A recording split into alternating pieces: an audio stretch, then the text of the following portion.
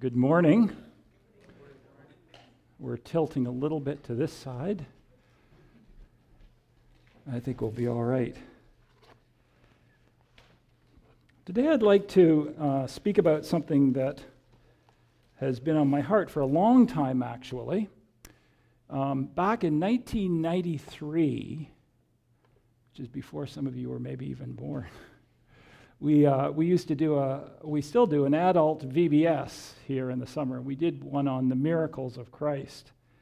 And so I was one of the 10 or so people that were involved in teaching that. And I've been thinking about the miracles of Christ ever since then. When I was asked to be the speaker at a conference in the Philippines last September, I took up that subject in more detail, and I'd like to share with you this morning some of the things that we did together with the group of missionaries there in the Philippines.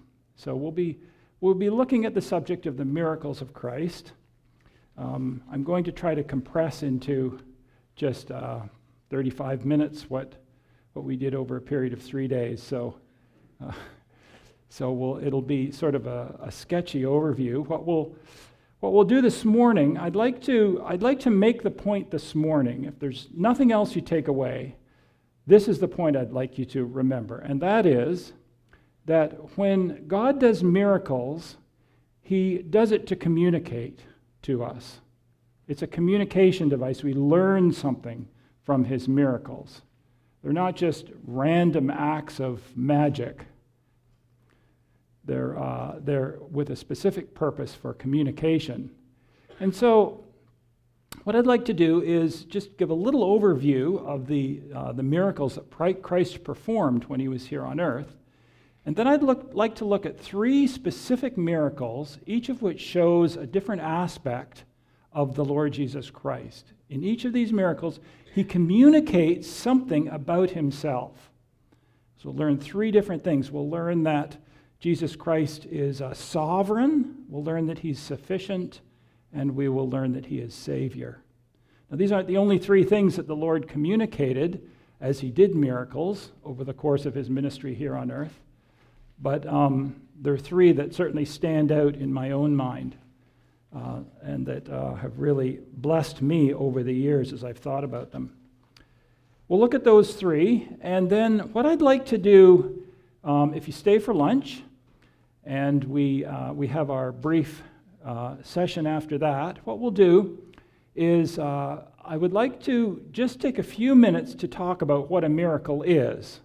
Because if you were to try to answer that question, you kind of get yourself bogged down after a few minutes trying to figure out what an exact definition of a miracle is. It's sort of obvious when I say miracle. Everybody thinks they know what a miracle is. But what is a miracle, and how does it relate to the Enlightenment and modern science, and how should I think about miracles, and especially in the day that we live in today, when most of our culture would just deprecate miracles and say there's no such thing. So we'll just take that for a few minutes, and then what I'd like to do is give a chance for some interaction with what we will be doing in the next 35 minutes, and I want to give you a chance to think of other lessons that we might learn from the 3 miracles that we'll discuss together now, or other miracles that illustrate the 3 characteristics that we'll talk about now, or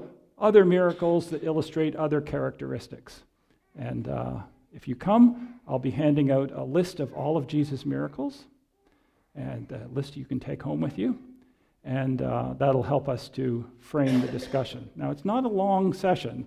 It may sound like it's going to be long, but we limit it to about 35 minutes.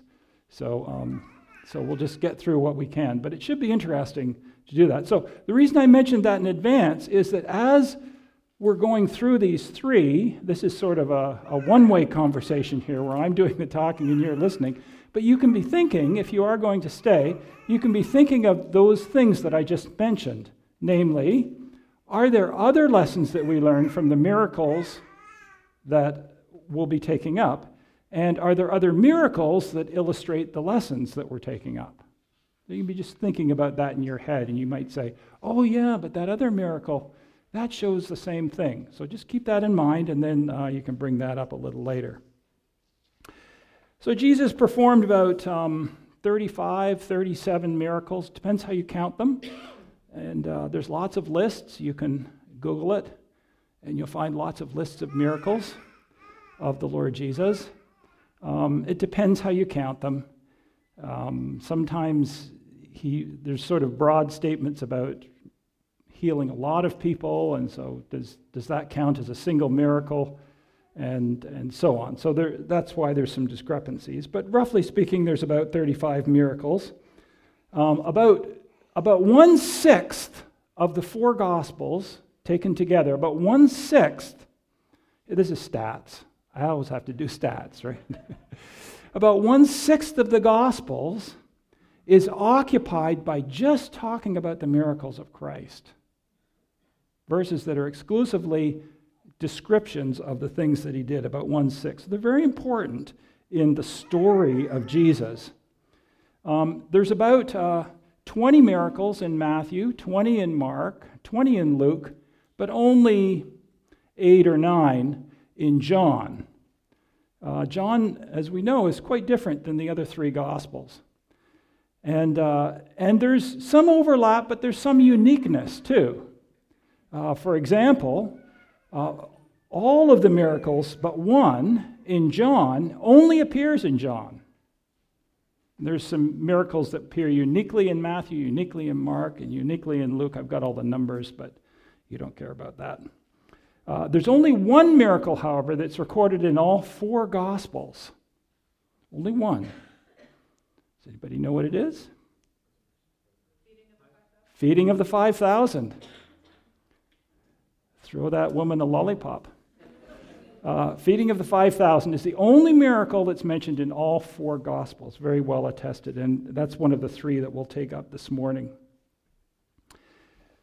So Jesus did miracles. He did it certainly to validate his claim that he was God himself, but he also did it to show us characteristic, specific things about himself. One of the last things that Jesus said, or the last thing that John said, was this: now there are also many other things that Jesus did.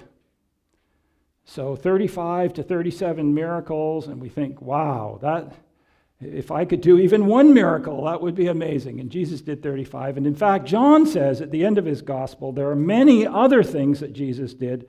Were every one of them to be written, I suppose that the world itself could not contain the books that would be written. So if you could write down everything that the Lord did, it just must have been so amazing to be one of the followers of Jesus, one of the 12 that followed him around all the time, and just day after day seeing miracles. I mean, if I could see one miracle, I think I have seen miracles in my life, but if I could see one miracle of the sort that Jesus did in my life, I would be thrilled. But to see it day after day after day, it's really something to think about when you're reading through the Gospels. So the 3 characteristics that I'd like to talk about are, first of all, that Jesus shows himself to be sovereign. And let's look in the Gospel of Matthew, chapter 8, and we'll just read a few verses there that describe one of the great miracles that he did, the calming of the storm. So we'll look in Matthew chapter 8, and we'll go to verse 18, where it says that now when Jesus saw a crowd around him, he gave orders to go over to the other side. So he'd been very busy preaching to the crowds, teaching them, doing miracles, and he was tired. That in itself is a beautiful fact, that though he was God, he was man as well, and he got tired. And so if we skip down to verse 23, it says, when he got into the boat, his disciples followed him. This is the Sea of Galilee. So it's big. What would it be like? Well, I'm not sure. It's you can see the other side, but it is big, and it is a lake. It's not the ocean.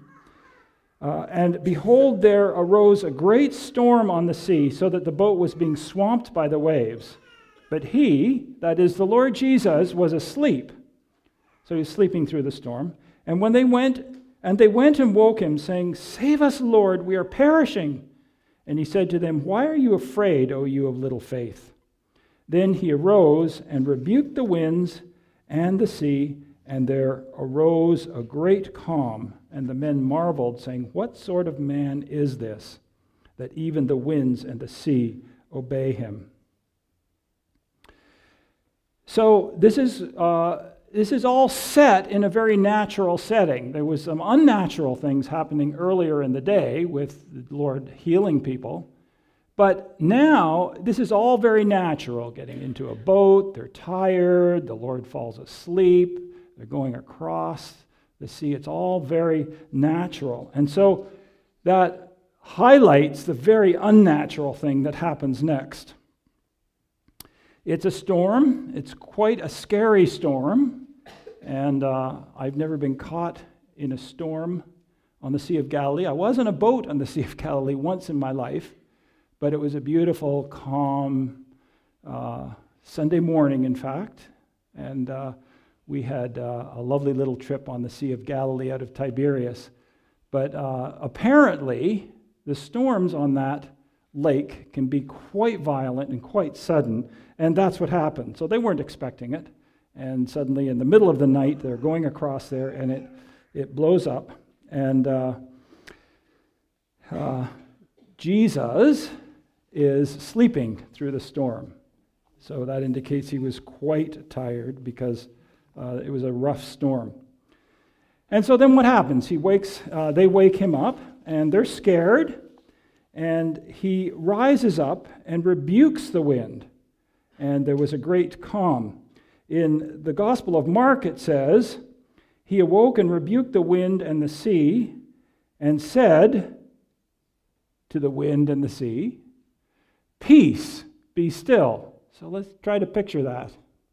Here's the Lord, and they wake him up, and he's standing there in this fishing boat, and he looks out at the storm, and he cries out in a loud voice, Peace, be still. Now, what would you think if you saw that? This is nuts. Like, what's he doing? And miraculously, something that there's no other explanation for this. You can't give a scientific explanation of this. Suddenly, the lake was calm again. It was flat.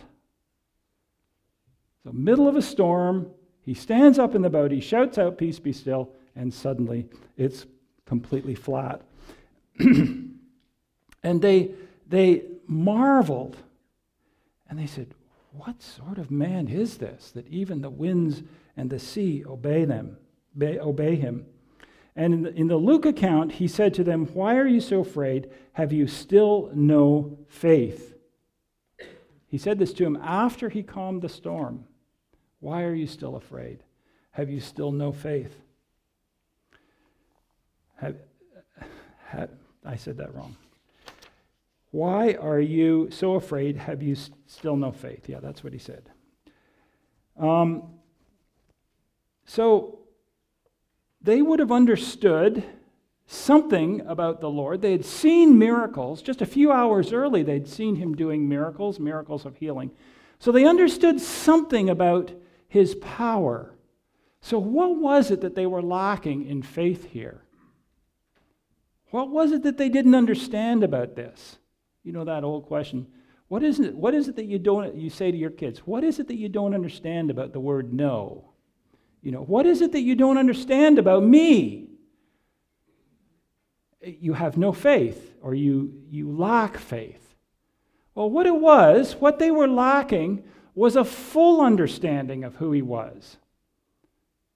And let's not be critical of them. Imagine what it would be like to be the disciples, to be with him, to see him doing miracles. What would you think if you were with someone nowadays that could heal, let's say, and you were traveling with them and you saw them healing? What would you think of that person? Well, you'd think that it was some spiritual thing and that they were empowered by God with some spiritual ability to do miracles. But you wouldn't think that they were actually God themselves, that they were sovereign themselves, that they had not only control over people that were sick, but control over everything. You wouldn't think that. That was their lack of faith. They still hadn't understood this. It took them a long time to come to terms with this. And of course, when the Lord died on the cross, that really shook their faith. Because as they built up this understanding over the course of his ministry about who he was, and they came gradually to realize that he was actually sovereign, that he was sovereign over all creation, to see him murdered so cruelly on the cross was a profound sort of stab in their heart to what they were believing. So this is what he wanted to show them, that he was sovereign over all of creation. Of course, we read in Colossians that and in Hebrews that he is the creator and sustainer of the universe. So he's sovereign over it in a much greater way than he illustrated right there, even though that was very great what he did, calming the wind and the storm. By the way, if you think about that, nowadays, how much can we influence the weather? A little bit, right? We can. You can seed clouds. I believe they've done that with airplanes. You can seed clouds, and you can maybe cause a little bit of rain by seeding clouds. I'm not sure exactly how that's done. I haven't looked it up, but I've heard of that. Not recently, but I remember hearing about it in the past. So little tiny bit, you can affect the weather. But compare that with what the Lord did. He just stopped it right there. That implies complete control over the entire domain over the Sea of Galilee, all the molecules in the air, going up and around the Sea of Galilee. It implies complete control over all those molecules. And what Colossians and Hebrews is telling us is that he has control of all the molecules in the universe. And he's holding those all in existence at all times. So it's much more magnificent than what is being illustrated here. I want to come back to this point in a moment about how much the Lord actually does and how much he could do. So that shows us the Lord's sovereignty, his supremacy over creation. Let's think for a moment about his sufficiency. And for this one, I want to think about, we'll read the feeding of the 5,000. We'll read the Matthew account in Matthew 14. So if you want to turn to that, you can. In Matthew chapter 14, I'll just tell you there. It's also in Mark 6, Luke 9, and John 6. We read about how the Lord fed a large crowd of people. So here we are in Matthew chapter 14, verse 13. Now when Jesus heard this, he withdrew from there in a boat to a desolate place by himself. But when the crowds heard it, they followed him on foot from the towns. When he went ashore, he saw a great crowd, and he had compassion on them and healed their sick. Now when it was evening, the disciples came to him and said, "This is a desolate place, and the day is now over. Send the crowds away to go into the villages and buy food for themselves." But Jesus said, "They need not go away. You give them something to eat." They said to him, "We have only 5 loaves here and 2 fish."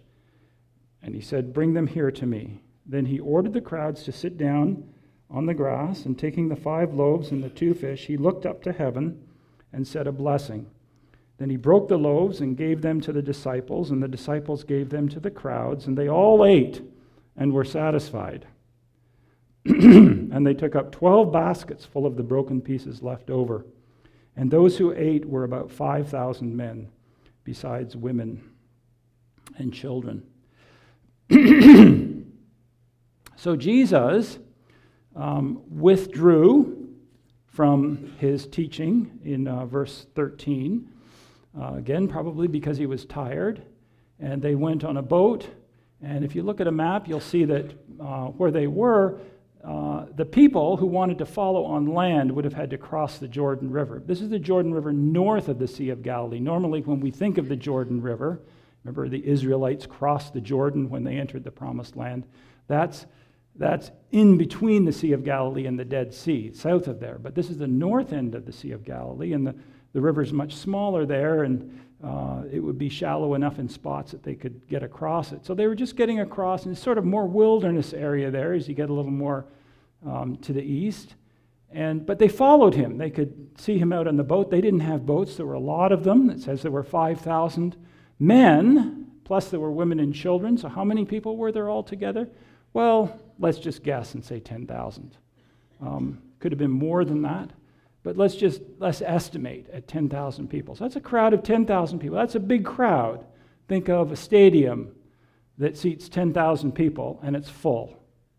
Okay, that's the size of the crowd. So there they are, 10,000 people. They're following on land. The Lord's trying to get away into sort of a remoter part, probably to withdraw with his disciples and then maybe even withdraw from them and go and pray, which is something that he does quite often. But he gets no relief because the people follow on land, and they're waiting for him there when he lands the boat. And he doesn't send them away, and he doesn't try and scoot away from them, but he stays there, and he spends time with them, and he teaches and heals. He has compassion. Just that in itself is so lovely. He has compassion. There's a clue, by the way, to this afternoon. There's another characteristic of the Lord that he tries to show in his miracles, namely his compassion, another C word. So anyway, he's over there, and the day is going on, and the sun is getting lower in the sky, and these people are all distant from home. They still have to cross the river to go back and get back to their hometown, and they need food.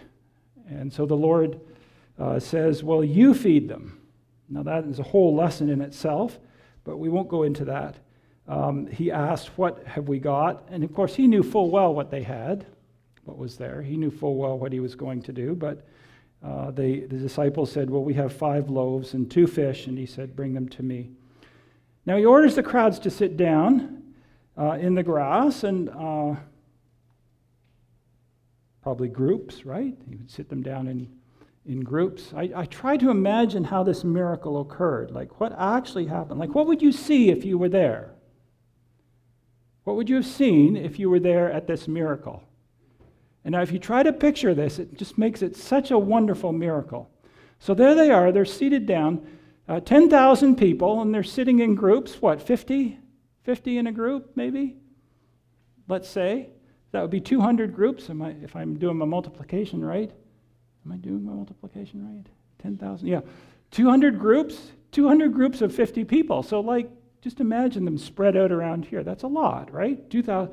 And so he takes the loaves and the fish, and he puts his head up or down, he closes his eyes, and he prays, and he thanks the Lord for this food. Now, try to just picture that. You've got all these people seated, waiting to be fed, and there's the Lord with 5 loaves and 2 fishes, and he's giving thanks for it. And all the people are thinking, what's happening here? This doesn't make any sense at all. And he thanks him for it, and then maybe he passes 1 loaf to each of the 5 closest groups. All right, so the group receives the loaf of bread, and there's 50 people and 1 loaf. And they're still thinking to themselves, what's going on here? And all the other groups are thinking, what's going on here? Because those 5 got it and we didn't get anything. And so you look now, sit down with the group and imagine what happened in the loaf. There it is. And earlier this morning, we broke a loaf and we passed it around. And everybody's very abstemious when we pass the loaf around and they take a little bit out of it. But these people were hungry, so they probably took a big chunk out of it. 50 people, 1 loaf going around. It would disappear pretty quickly. And yet it didn't disappear. I don't know if it was when one person was handing it to the next, and sort of bread got generated inside the bread or something, and they passed it, and somehow the loaf wasn't getting smaller as it went around.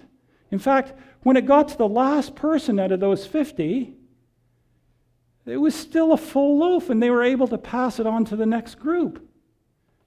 A full loaf onto the next group. And so in the other 5 that they started with, the same thing with the fish, of course, and then the same thing happens again and again. And the people that are further out are just astonished. They can't believe it. There were only 5 loaves and more, and it's getting closer and closer to them. And the ones on the perimeter who thought they would get nothing, the bread's coming and it's multiplying. And maybe there's 2 loaves somehow when a group finishes with it, so they can pass it off to 2. I don't know how it actually happened, but it must have been something like that. Because it wasn't suddenly that everybody was instantly full. That wasn't the miracle. And the Lord could have done that, by the way. He could have made everybody full and not hungry anymore. Right? He could have filled their bellies. He didn't need 5 loaves and 2 fishes to do this. That was for their sake, so that they could see that it was definitely Him that was doing it. That in itself is a beautiful thought about this great miracle. So He didn't need to do that, but He did it, and it kept multiplying and multiplying as it went around until finally everybody was full. And now here's the point I want to make. How much food was left over? 12 baskets. And we're used to thinking of 12 baskets of food. You know, there was so much food that there was a lot left over. Well, there's almost nothing left over. What's 12 divided into 10,000?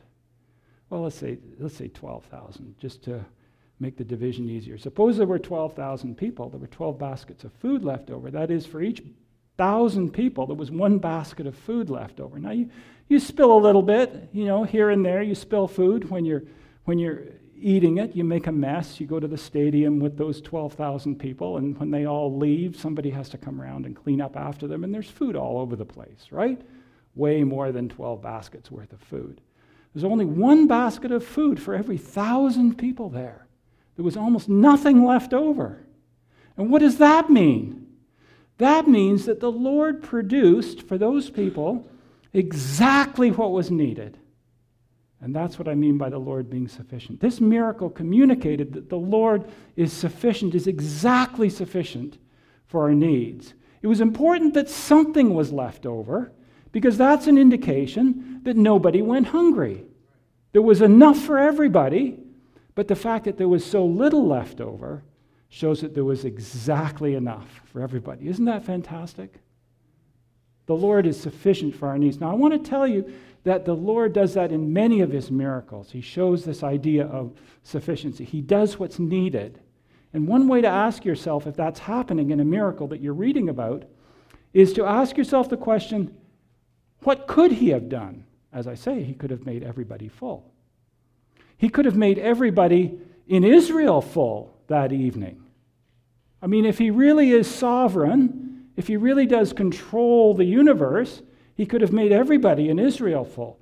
He could have made everybody in Israel full for a week. He could have made everybody in Israel full for the rest of their lives and never need to eat again. He could have made everybody in the world full for the rest of their lives and and everybody in the future, including us. I mean, just try to think what the Lord can do and what He does. And it shows how perfectly sufficient He is for our needs. And we always worry about the things that are happening to us in our lives. And we worry about the Lord caring for us. We worry when we get into financial difficulty, times of leanness. We worry about our reaction to times of abundance. We worry about so many things, but we forget that the Lord is perfectly sufficient for our needs. He's sovereign and He's sufficient. And finally, the Lord is a Savior. One of the beautiful miracles that illustrates that is in Matthew chapter 9, and it's the healing of the paralytic. So let's read that now. It's the first 7 verses of Matthew chapter 9.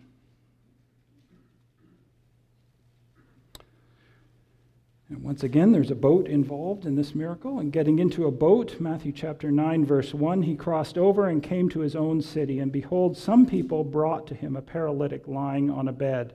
And when Jesus saw their faith, he said to the paralytic, "Take heart, my son, your sins are forgiven." And behold, some of the scribes said to themselves, "This man is blaspheming." But Jesus, knowing their thoughts, said, "Why do you think evil in your hearts? For which is easier, to say your sins are forgiven, or to say rise and walk? But that you may know that the Son of Man has authority on earth to forgive sins." He then said to the paralytic, "Arise, pick up your bed, and go home." And he rose and went home. When the crowd saw it, they were afraid, and they glorified God who had given such authority to men. So here Jesus is in his hometown in Capernaum. You say, "I thought Nazareth was his hometown." Well, that's where he grew up. But it seems that by the time that he was an adult and had left home and he was engaged in this ministry of his for 3 years in that area, that he was living in Capernaum. Capernaum's it's also right at the top of the Sea of Galilee.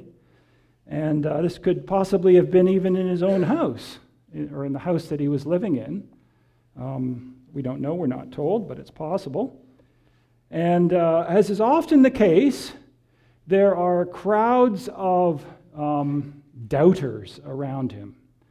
There are often crowds of people who love him and love to hear his teaching and love to get involved in the things that he is communicating and discipling, but there's also doubters. These were Pharisees and lawyers and scribes. They were the officials of that culture, and they were crowded into this home, possibly Jesus' home, and they were listening to him preach. And we know from lots of passages in the New Testament that they were trying to catch him. They were trying to catch him out, figure out why he seemed to be so authoritative. Like, what's his trick? What's his gimmick?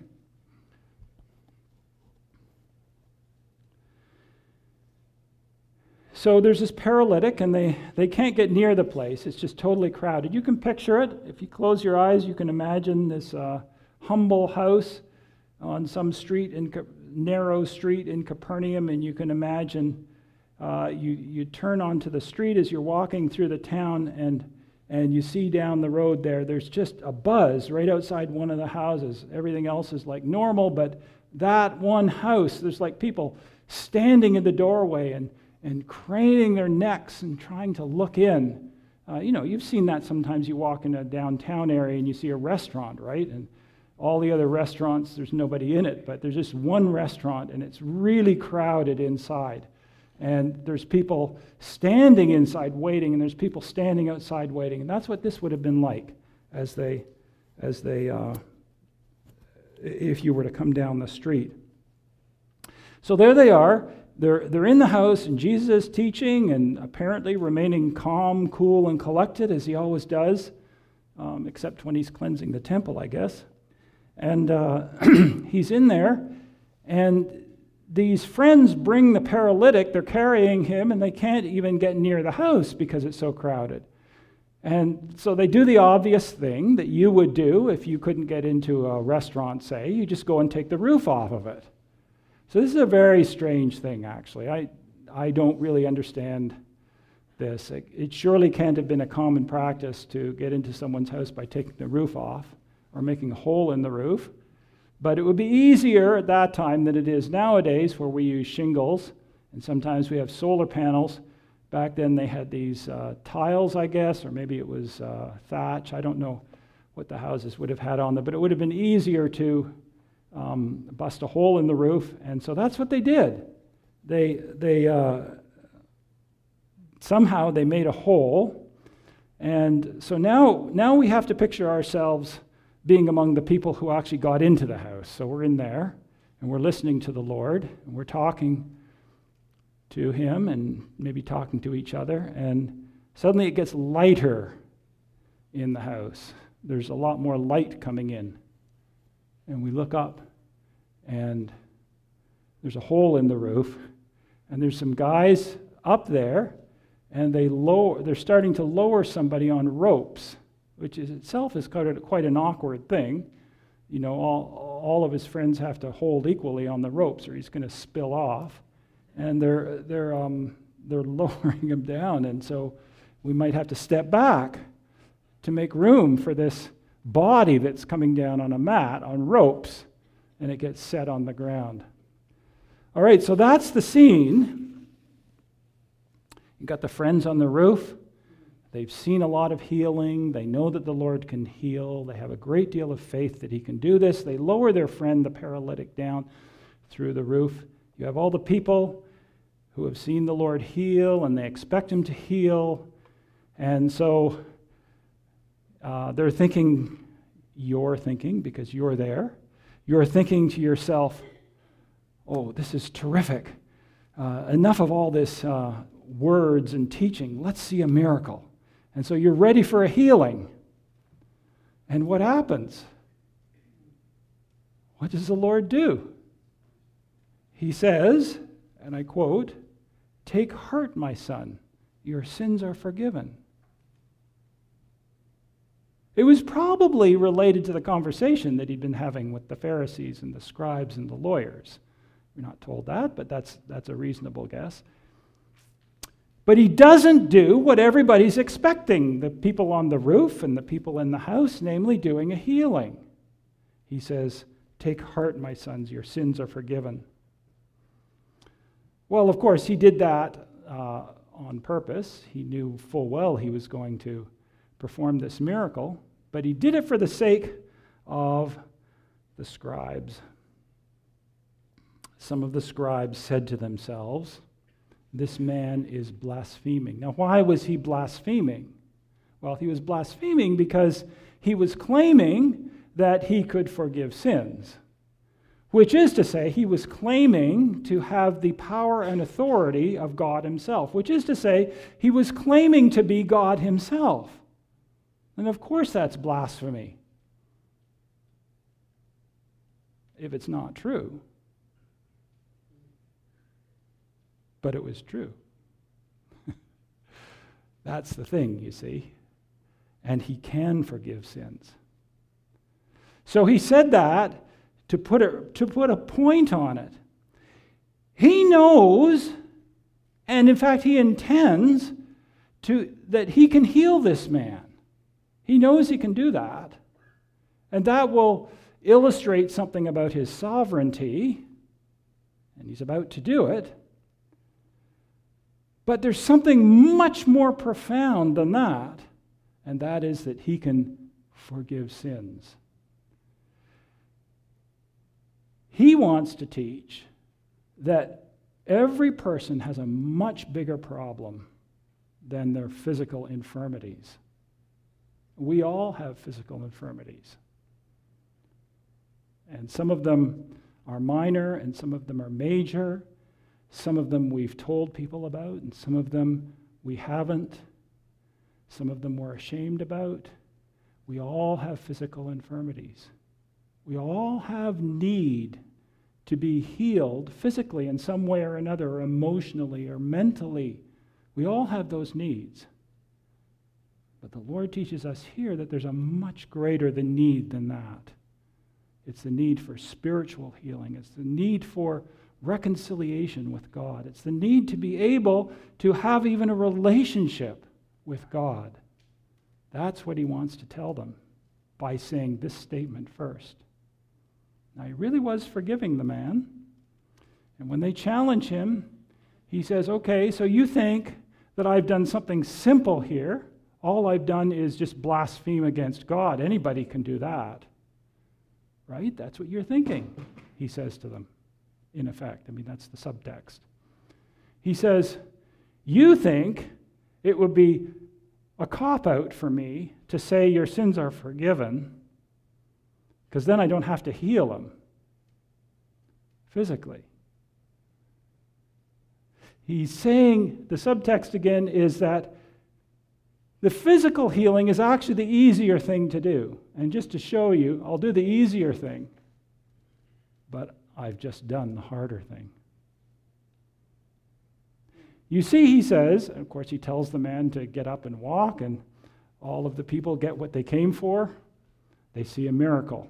And here's this man lying on a pallet, and they all know him. It's a small town, and they've never seen him walk before. He's paralyzed. Think of somebody, for example, with like quadriplegic. He's just paralyzed, and he stands up. He goes home. Takes the pallet with him so it's not taking up space in the house. I hope his friends sealed up the roof. But he leaves. And so that proves that he can do the greater thing, which is he can heal the spiritual brokenness of this man. Isn't that remarkable? He teaches through this miracle of physical healing that he is a savior, that he can solve the greatest problem that man has, namely spiritual disconnect with God. He can solve that. He can save the person. And I always cringe when I say the word saved because it's become such a laughingstock, that word, in our modern culture. People make fun of it all the time. Oh, he's saved. Oh, you're saved. But it's the right word. He's the Savior. He has saved us. We were desperate. We were on a raft in the middle of the Pacific Ocean. And for hundreds of miles around us, there was nothing. And he's come by in a big luxury yacht, and he's pulled us out of the water, and he's saved us. He really has saved us if we put our faith in him. So do you see what I mean about the Lord communicating various characteristics of himself in these miracles? He's not just doing the miracle to establish his credentials, although he is doing that. But it's not just to that.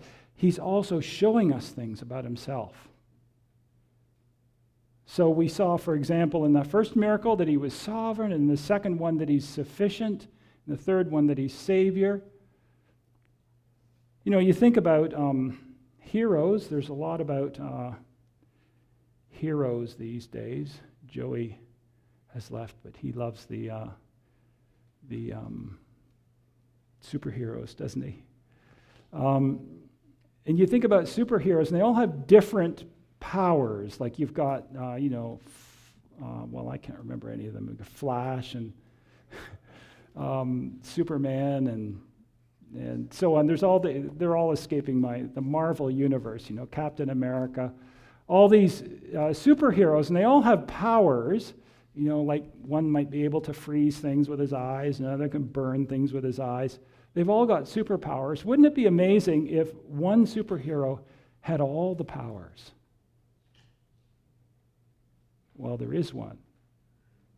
There is one that has all the superpowers, and that's the Lord Jesus Christ. And we learn that as we read through the miracles of Christ. We see all these superpowers. Well, not the burning eyes, because he doesn't need to use burning eyes. Remember, he's sufficient. He's always sufficient. He doesn't need to do that dramatic kind of thing. That is such a great principle to think about that. Like, you think about when he does things like heals the man by making some clay and spitting on it and putting it in his eye. There's no magic going on there. It's not magic spit or magic clay or anything like that. It doesn't need to do that. But he does it for the sake of the man, so that the man and the people who are watching all around can see where the power comes from. It's for their sakes, not because there's some magic formula going on. The Lord is like this in all of his miracles. They're perfect. Each miracle is perfect, and it shows us something about him and about his character. And he is the superhero of superheroes. The Bible doesn't say that, but it does say he's the King of Kings, and he does say he's the Lord of Lords. And I like to think he's the superhero of superheroes. Lord Jesus, we acknowledge you today as the King of Kings and Lord of Lords, and we love to read about the perfect life that you lived here on earth, and we love to read about your miracles. how you did them and why you did them and what you showed by them. And we just see that you are a beautiful Savior, that you are sovereign over all nature, over all the world, that you are sufficient for all of our needs, and we see that you are our Savior. And we want to thank you for that this morning. And we pray these things in your name. Amen.